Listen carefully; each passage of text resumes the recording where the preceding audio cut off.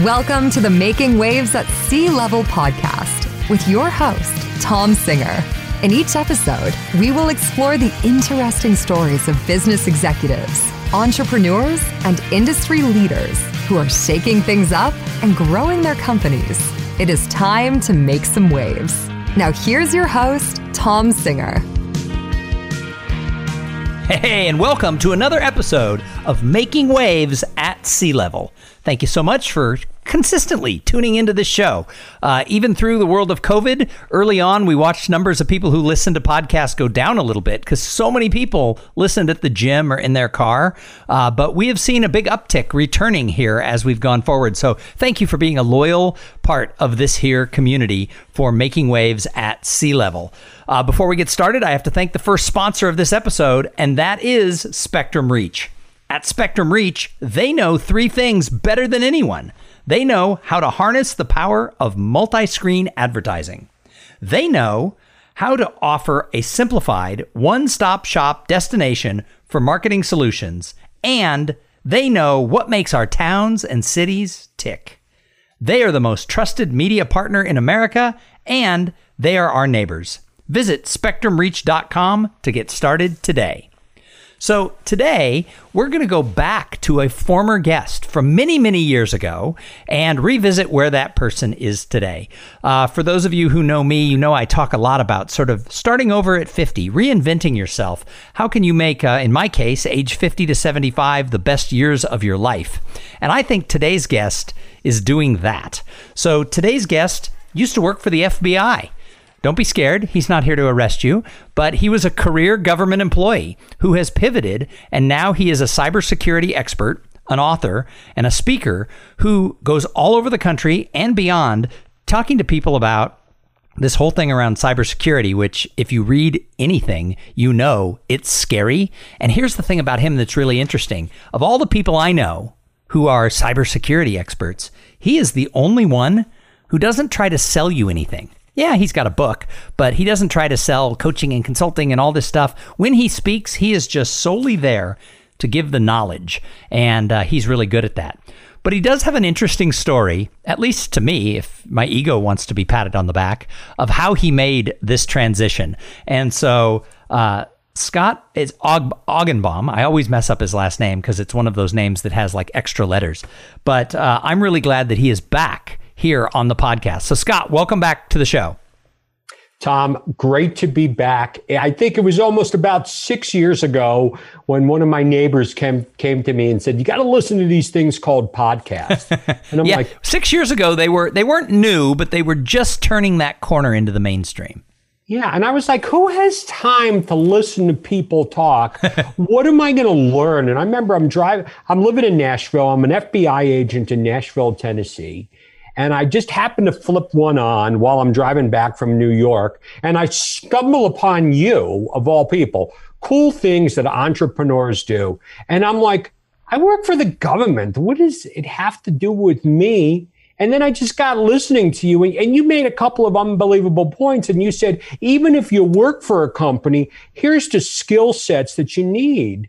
And I took that on, and I remember just hitting you up on an email and saying, hey, love your show. I want to share some stuff with you because I've seen a ton of entrepreneurs get destroyed by cybercrime. And that's how our relationship started. Yeah, I remember actually, when I heard from you, I think it was by email at first, and then we jumped on the phone, and it literally was, love your podcast. And I listened to it as I drove across country. And you had listened to the show was relatively brand new. I don't think Cool Things had been around that long. And you had listened to like almost every episode. And you were citing who you had listened to and which interviews really had touched on you. And this is something I tell people all the time who want to become guests on podcasts or want to reach out to podcasters. Listen to their show, not just the most recent episode. I get so many things from people who say, oh, I really loved your show. And then they cite the episode from 4 days ago because they only looked at the top one, most recent. You knew things that were weeks old. You knew what they had said. You took the advice. So that got my attention. And then we did an episode about cybersecurity. And through that, we then talked about speaking. You were doing some talks for the FBI. So let's talk about your interest at the time in speaking. Well, one of the things I got out, and a lot of things that I've done when I was with the FBI, I had that aha moment that almost 90% of all the cybercrime victimizations could have been prevented. So what did I do? I went out and I never turned down an opportunity to speak to people. I never turned down an opportunity to educate. It could have been to enterprises. It could have been to 4 people. But I remember you said something, and here I am. I'm a sponge and I'm listening to you because I know I'm about to retire. I think at the time I was maybe about 46, about 4 years away. You said something that really, really kind of gripped me. You said, if you want to be a good speaker, you have to do 300. Yeah, that's the advice that I actually read from a woman named Roxanne Emmerich that I read in Speaker Magazine probably like 12 years ago.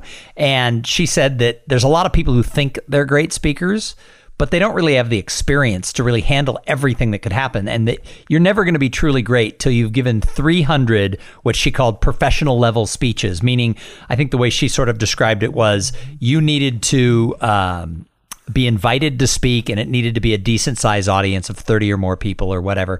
And she said too many people like speak in their company sales meeting and people say, oh, that was good. So they think they're great speakers. So I latched on early in my career to that 300 number.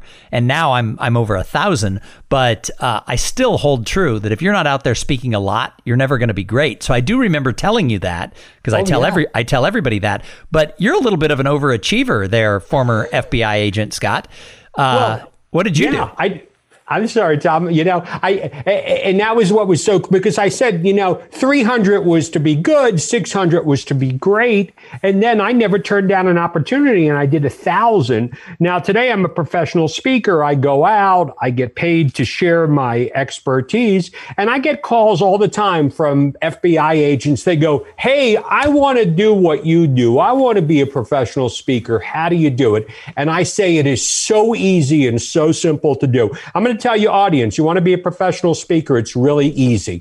Just do 1,000 presentations for free, and then people will eventually pay you. Well, and in your case, you had the audience there because people call the FBI wanting people to speak on things like crime, cybersecurity, etc.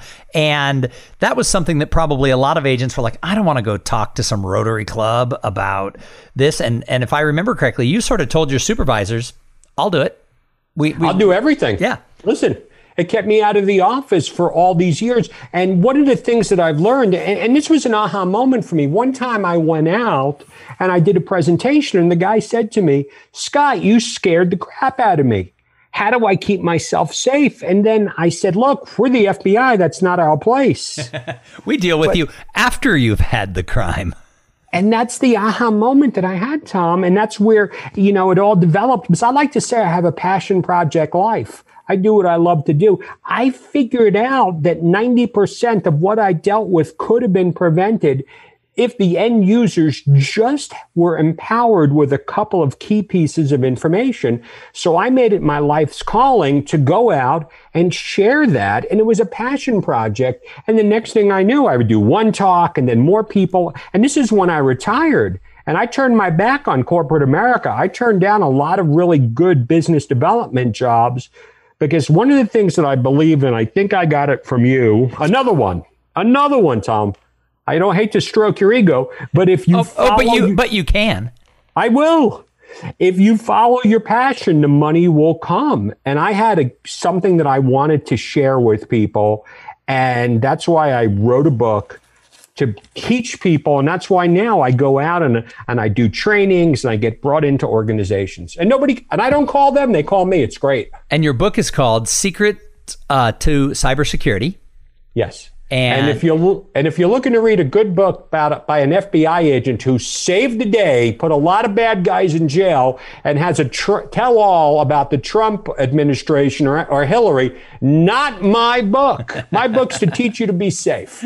So, but what's so interesting is that you had this career that was something you obviously enjoyed what you did, which led you to being able to speak about it. Then you got this inspiration from some wacky podcaster that, heck, I could go out and I could do that. I could go out and speak about it.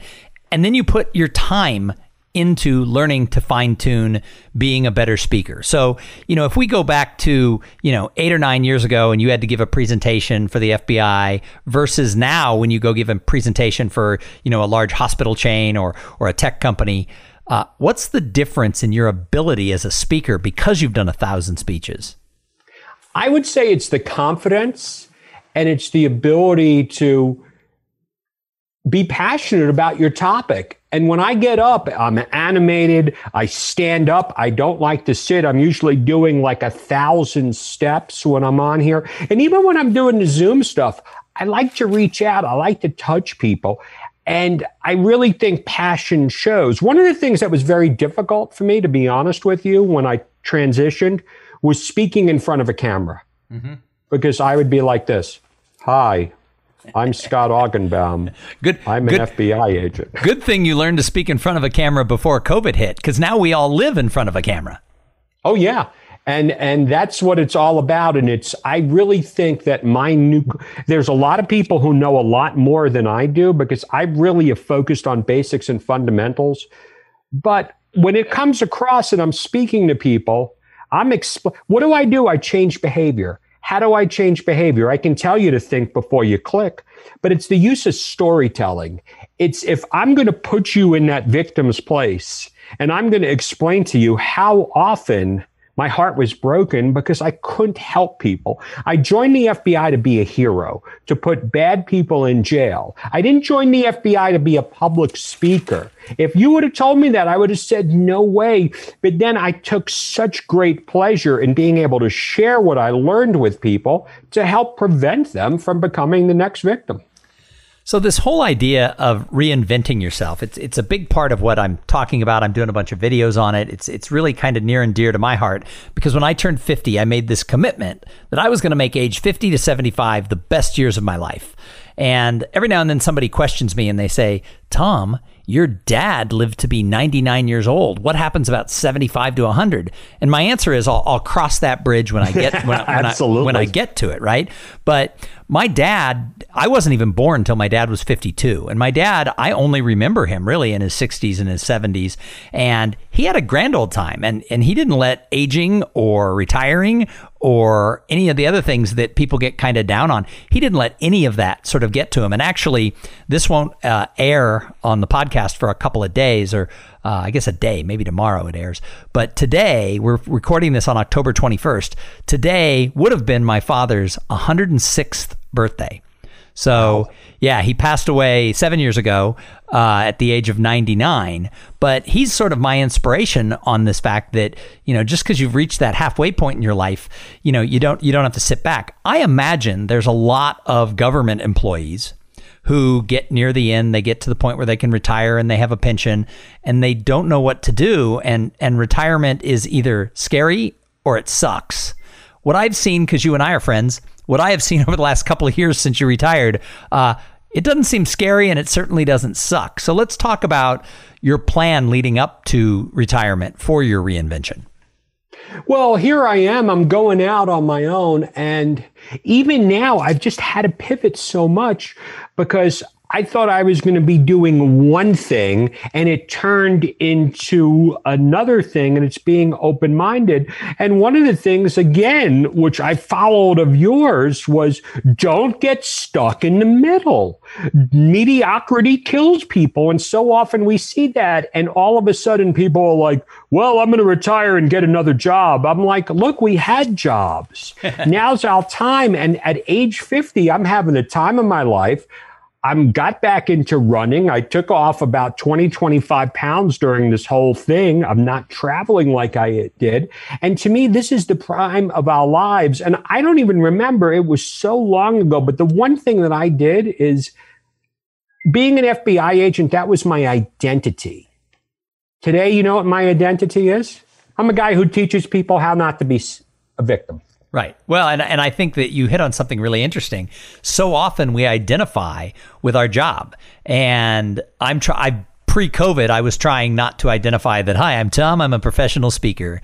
Because, as it turns out, COVID could happen and live events could disappear. And I have a lot of peers who identified as a professional speaker who speaks on live stages, and they haven't been able to make that pivot because their identity got tied up in their job. And we see this all the time when people get laid off. It's doubly depressing, not just because they lost their income, but because their identity was in that pink slip, behind that pink slip on the other side of the desk. So I think you're right that, identifying yourself as someone who teaches and helps, you can do that in a lot of different ways. You can do that through writing. You can do that through a podcast. You can do that through speaking. I know that you've been able to pivot really, really well compared to a lot of people in the last 7 months into this world of virtual. You've done a really good job of pivoting, being able to do your educational programs via Zoom or whatever platform someone is using. How were you able to make that transition so well? And does it help that your topic is cybersecurity in an age where it's getting worse? Absolutely, it helps. I'm blessed. The fact that I'm an FBI agent and I invested my time in cybercrime, because back in 2003, a lot of people made fun of me about, hey, cybercrime is going to go away. I'm going to be honest, when I had a killer year, I had about 20 some odd gigs lined up in January. The year before I had 4. I'm looking at a super year. All of a sudden, COVID hits. I'm going to be honest, I was depressed. And I said, okay, I got some money saved. I got my pension. I'm doing a lot better off. I go, Zoom. I don't even know how to log into Zoom. I don't even know what. I start sounding like my mother. Like, what's that? The computer with the buttons. And then I just figured I have to make them entertaining. I have to reach over to people. I have to explain to them. And then one thing leads on into another, and through things that I never thought that would be so important to me, like marketing. Like, I'm out on LinkedIn all the time, and you know what I'm doing? I'm providing content. You never see posts from me that say, hey, hire me to speak. Buy my books. And if you constantly provide content to people, they're going to call you. And that's what's really been working well for me. The other thing that you do that a lot of speakers don't do is you're also a giver. You help other people. You've helped me and other people. You try to help your clients connect with other people who are good speakers. And this is something in this era that we live in right now. I think the people who have that giving soul, who are willing to promote others, are the ones who are getting more business, where the people who are like, my sky is falling, look at me, are the ones who maybe aren't getting as much. What do you think about that? Absolutely. People do business with people they know, like, and trust. Who says that all the time? Wait a minute. I know a guy. I know a guy who says that. I hear that in my sleep. I know a guy who says that on his podcast a lot. Yeah. And you are, and this is what's so important to your listeners, and I forgot who said that, you are the combination of the people you hang out with. Yeah. Jim Rohn, you're the sum of the 5 people you spend the most time with. Yeah. But it's the sum of the people that are the books that you read, the podcast. I took all the, and I've always been kind of a self-help junkie. And I always went like this, that stuff doesn't work. And I think it was Tony Robbins who said that we underestimate we overestimate what we can do in a year and underestimate what we do in a decade. And meeting you 6 years ago and me slowly taking these little bits of nuggets and taking them and putting them in really has helped. And that's why it's so important that people like you do what you do and have this podcast. And I encourage people to listen, because people don't realize that the little nuggets that you pick up are what you can put into your life. And I am blessed to know that I'm able to do what I do.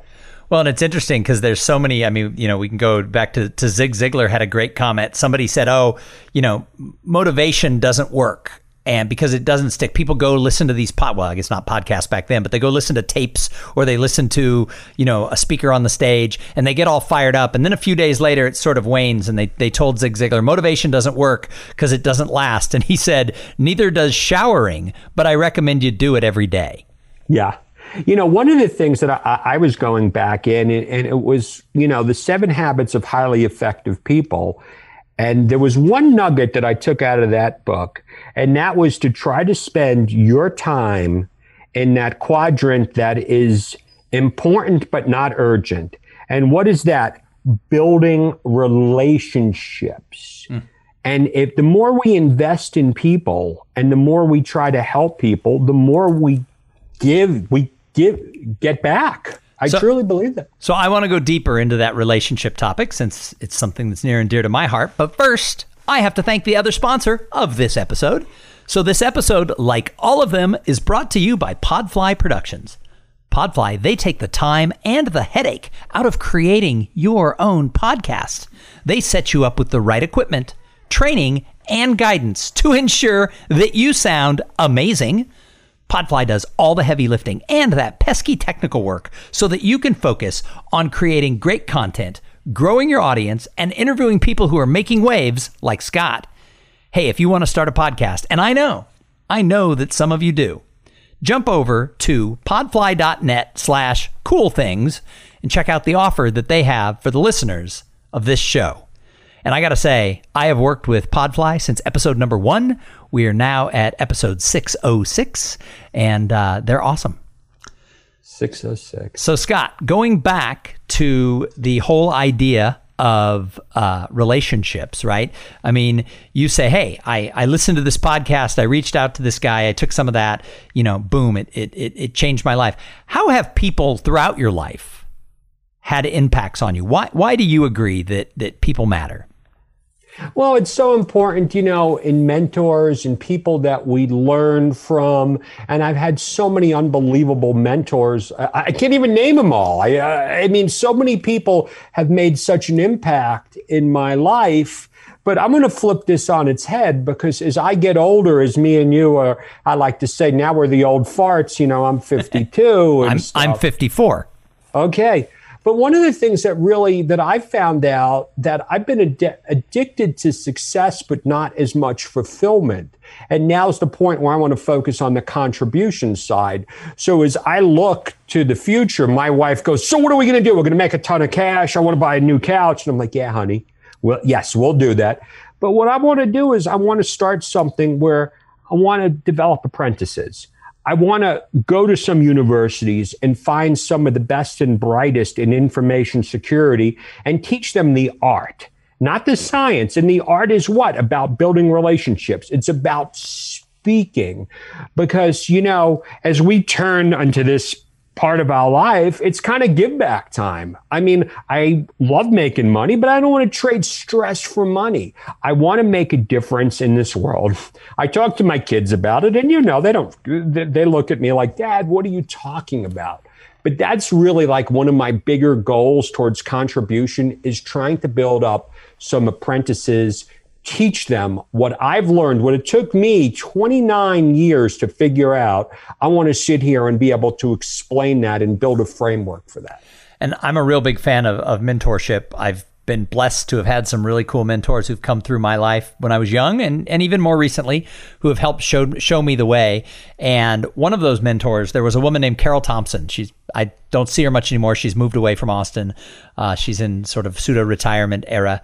But she early on helped me out a lot, introduced me to people, helped me recover from some mistakes maybe I made in my career when I was in my late 20s, early 30s. And she told me when I was about 35, she goes, you're now crossing into the other side. A lot of people have helped you. Over the next 10 years, you have to find ways to help others. And it probably took me a while to sort of grasp that. But now I take calls from anybody who wants, to have a little bit of time to ask. And every now and then someone sticks. I talk a lot on the show about the two guys that I mentor who I call them my fake sons.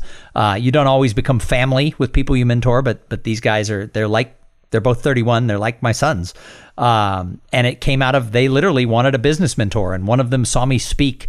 I always remember this. His professor took a group of students 8 years ago. He was a senior studying real estate, and I was speaking in San Antonio, and his professor brought people from the class, and they said, if you go, you get 2 extra points on the final. So he went because he was one of these really gung-ho people. He wanted the extra 2 points. And I always remember he came up to me at the end of the speech, and he's like, wow, you're the best speaker I've ever seen. And I remember looking at him, and I remember just looking at him going, well, you're young. You're young. You'll see others. But then he said, if I come to Austin, which is an hour from San Antonio, can I buy you a cup of coffee? And I'm like, yeah, sure. So he came to Austin a few times after graduation. He moved here. And one day he's like, would you be my mentor? And I'm like, I don't even really know what that means, but you're welcome to call me whenever you have a question.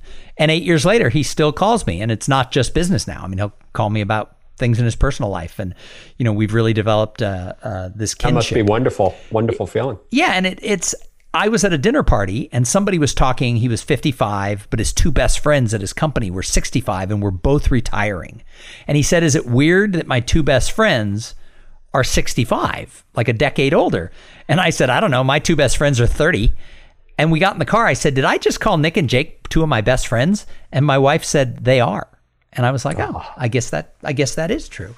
So, giving back, I get more out of my relationship with them now than they probably get from me, because we do have that really good relationship. But I think you were there for them, and that's what we all need in life, is someone to be there. And you have a flock of people who listen to you religiously, and sometimes we underestimate what we do, and it's so important that for us at our stage in life to be there to support people. Well, and that's the thing is when you told me the influence that I had 6 years ago, I kind of fluffed it off. If you remember when you first reached out to me and said, I really want to thank you for everything, I kind of was like, oh, come on, Scott, what did I do?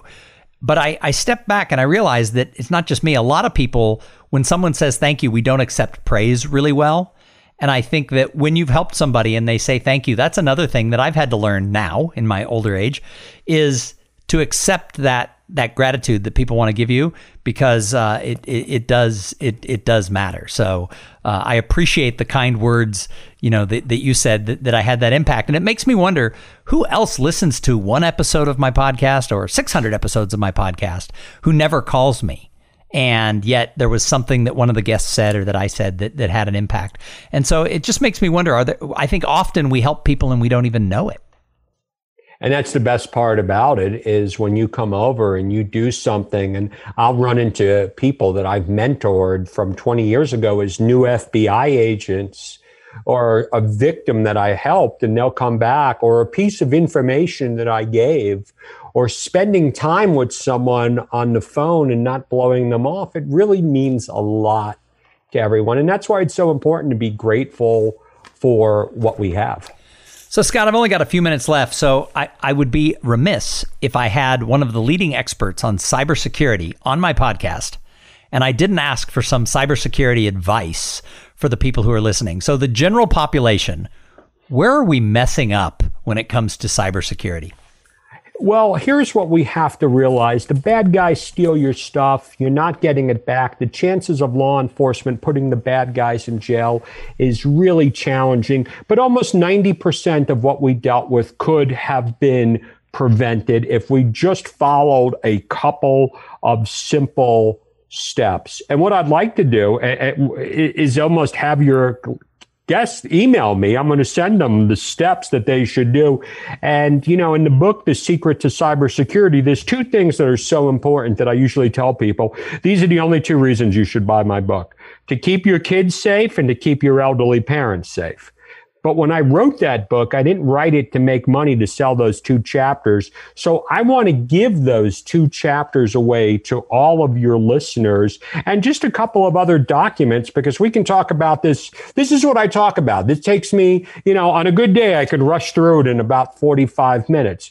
But think before you click. So important. Email is the number one attack vector, and we need to put two-factor authentication on all of our remote access, on our email, on our Dropbox, on you name it. I'll go into the details with that. But you know what? What I try to do is I try to empower people on how not to be the next victim of a cybercrime incident. And one of the things that I figured out organically is if I can teach people, especially executives, how to be safe at home, they understand the concept at work. And one of the best excuses I heard is, hey, it's an IT problem. Well, it's a business process problem. And that's why it's so important that we need to take this seriously, because the cybercrime problem is continuing to go up. The amount of money we're spending is going up even more, and 90% of it. So I built a framework to try to teach people these are the things you need to do for free before you spend money. So it's interesting to me that email is still the number one way that these bad guys get into our personal stuff, because I thought by now we would all know that when we get that email from Chase or Wells Fargo, first of all, is to assume it's not really from them. Second of all, click on where the email's from, because an email from Wells Fargo doesn't come from Bobby at, skibblydibblydoo.com. And yet people still see it and think, oh my God, my Netflix will be blocked. And they click on it right away without ever realizing that wasn't from Netflix. But that's not really the case, because now it's a little more complicated, because the bad guys are taking over legitimate email accounts. So it's gotten even more sophisticated. Well, it has, but it's so simple, because here's what happens. So just think about this. If you're a parent and your kids are going to high school and all of a sudden you get an email that looks like it's coming from the school district, or maybe it did, but the school district didn't have two-factor authentication, and it says, "Dear parent, your child has been diagnosed with COVID-19. Click on this link." What do you think most people are going to do? And they click on the link. Yeah, and those are the things. So we got to think before we click. I was on a panel of cyber experts, and I don't even like to say I'm an expert because I've just dealt with victims. And I made this one comment. I go, guys, we're talking about the same stuff that I was talking about in 2005. So we have to stick to the basics. We have to stick to the hygiene. That is what is so important. So another thing I just want to touch on, and you probably don't have an answer for it, but I reached out to you. I'll make one up. That's all I do.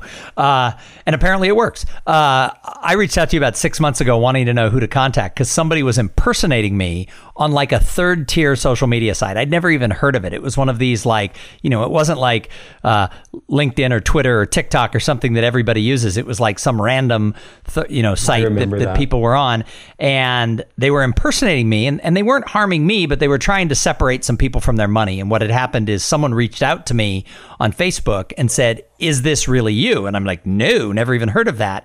And you directed me to where you can report something to the FBI. But you warned me that there's so much that's reported, there's probably nothing they can do. And basically, I got nothing back. I reported it a couple times. Finally, I got kind of a form lettery thing that basically said, if you're not being harmed or threatened, my words, not theirs, nothing we can do.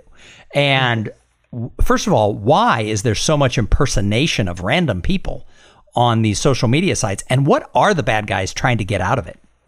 Well, it's coming into a situation where there's money to be made and it's simplistic. So bad guys are impersonating, bad guys are getting into people who have podcasts, who have followers. Because think about this. I lock down. I'm on LinkedIn all the time. I'm providing a ton of content. If I didn't have the two-factor authentication as a separate mechanism, and I had the same password for LinkedIn as I did for my Yahoo account, the bad guy would get into my LinkedIn account, send a message out to my 6,700 followers and say, "Hey guys, I just want to let you know, here is a free digital copy of my book." Everyone's going to go, "Oh, clickety, okay. click, right?" Yeah, and then it might say, well, in order to get this, it's saved on my Dropbox, or it's on my G Drive. You need to authenticate with your Gmail username and password. And then the bad guy steals your Gmail username and password because it's probably the same as your bank account. And then it goes on and on. And these are the things that I talk about, that we need to become human firewalls. We need to think before we click. We need to have separate passwords. These are all the hygiene that I talk about. So password 987 is not a good password, is what you're saying? 9874, yes, absolutely. Well, Scott, thank you so much for coming back onto the show. Of course, the show's name has changed. You were on it in the early days when it was Cool Things Entrepreneurs Do. But thank you for coming on Making Waves at C-Level. What should executives in companies, these C-level people, what should they be doing right now to protect their company and their people? Well, they can shoot me an email to saugenbaum@gmail, and I'm sure you'll put that up in the show notes.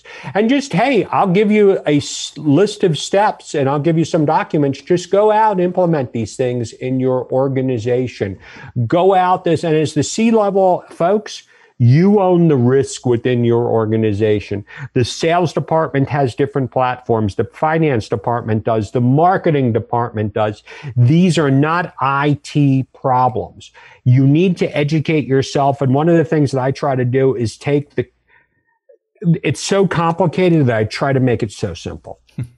Well, Scott, it's been fun to watch your speaking career grow and see all the things that you're doing out there. And I'm glad that we've become friends. So thank you for reaching out to me 6 years ago. Yes, and I appreciate everything that you've done for me, Tom. Thank you so much. Awesome. And thank you to everybody who tuned in and listened. I've always said it, and I'll still say it every single show. If it wasn't for the audience, why would I do this? It's all about y'all. So if you like the show, let me know. If there's someone you think is making waves in your industry, let me know who they are so I can feature them here on the show. And go out there, make your own waves. Flex your entrepreneurial muscles. Make sure that your career ladder is against the right wall, because climbing the career ladder in the wrong place, I did it. It's no fun. And while you're at it, go out there and have a great day.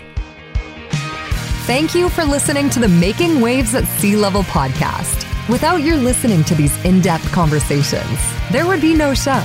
Connect with Tom at tomsinger.com and follow him on Twitter and Instagram at tomsinger.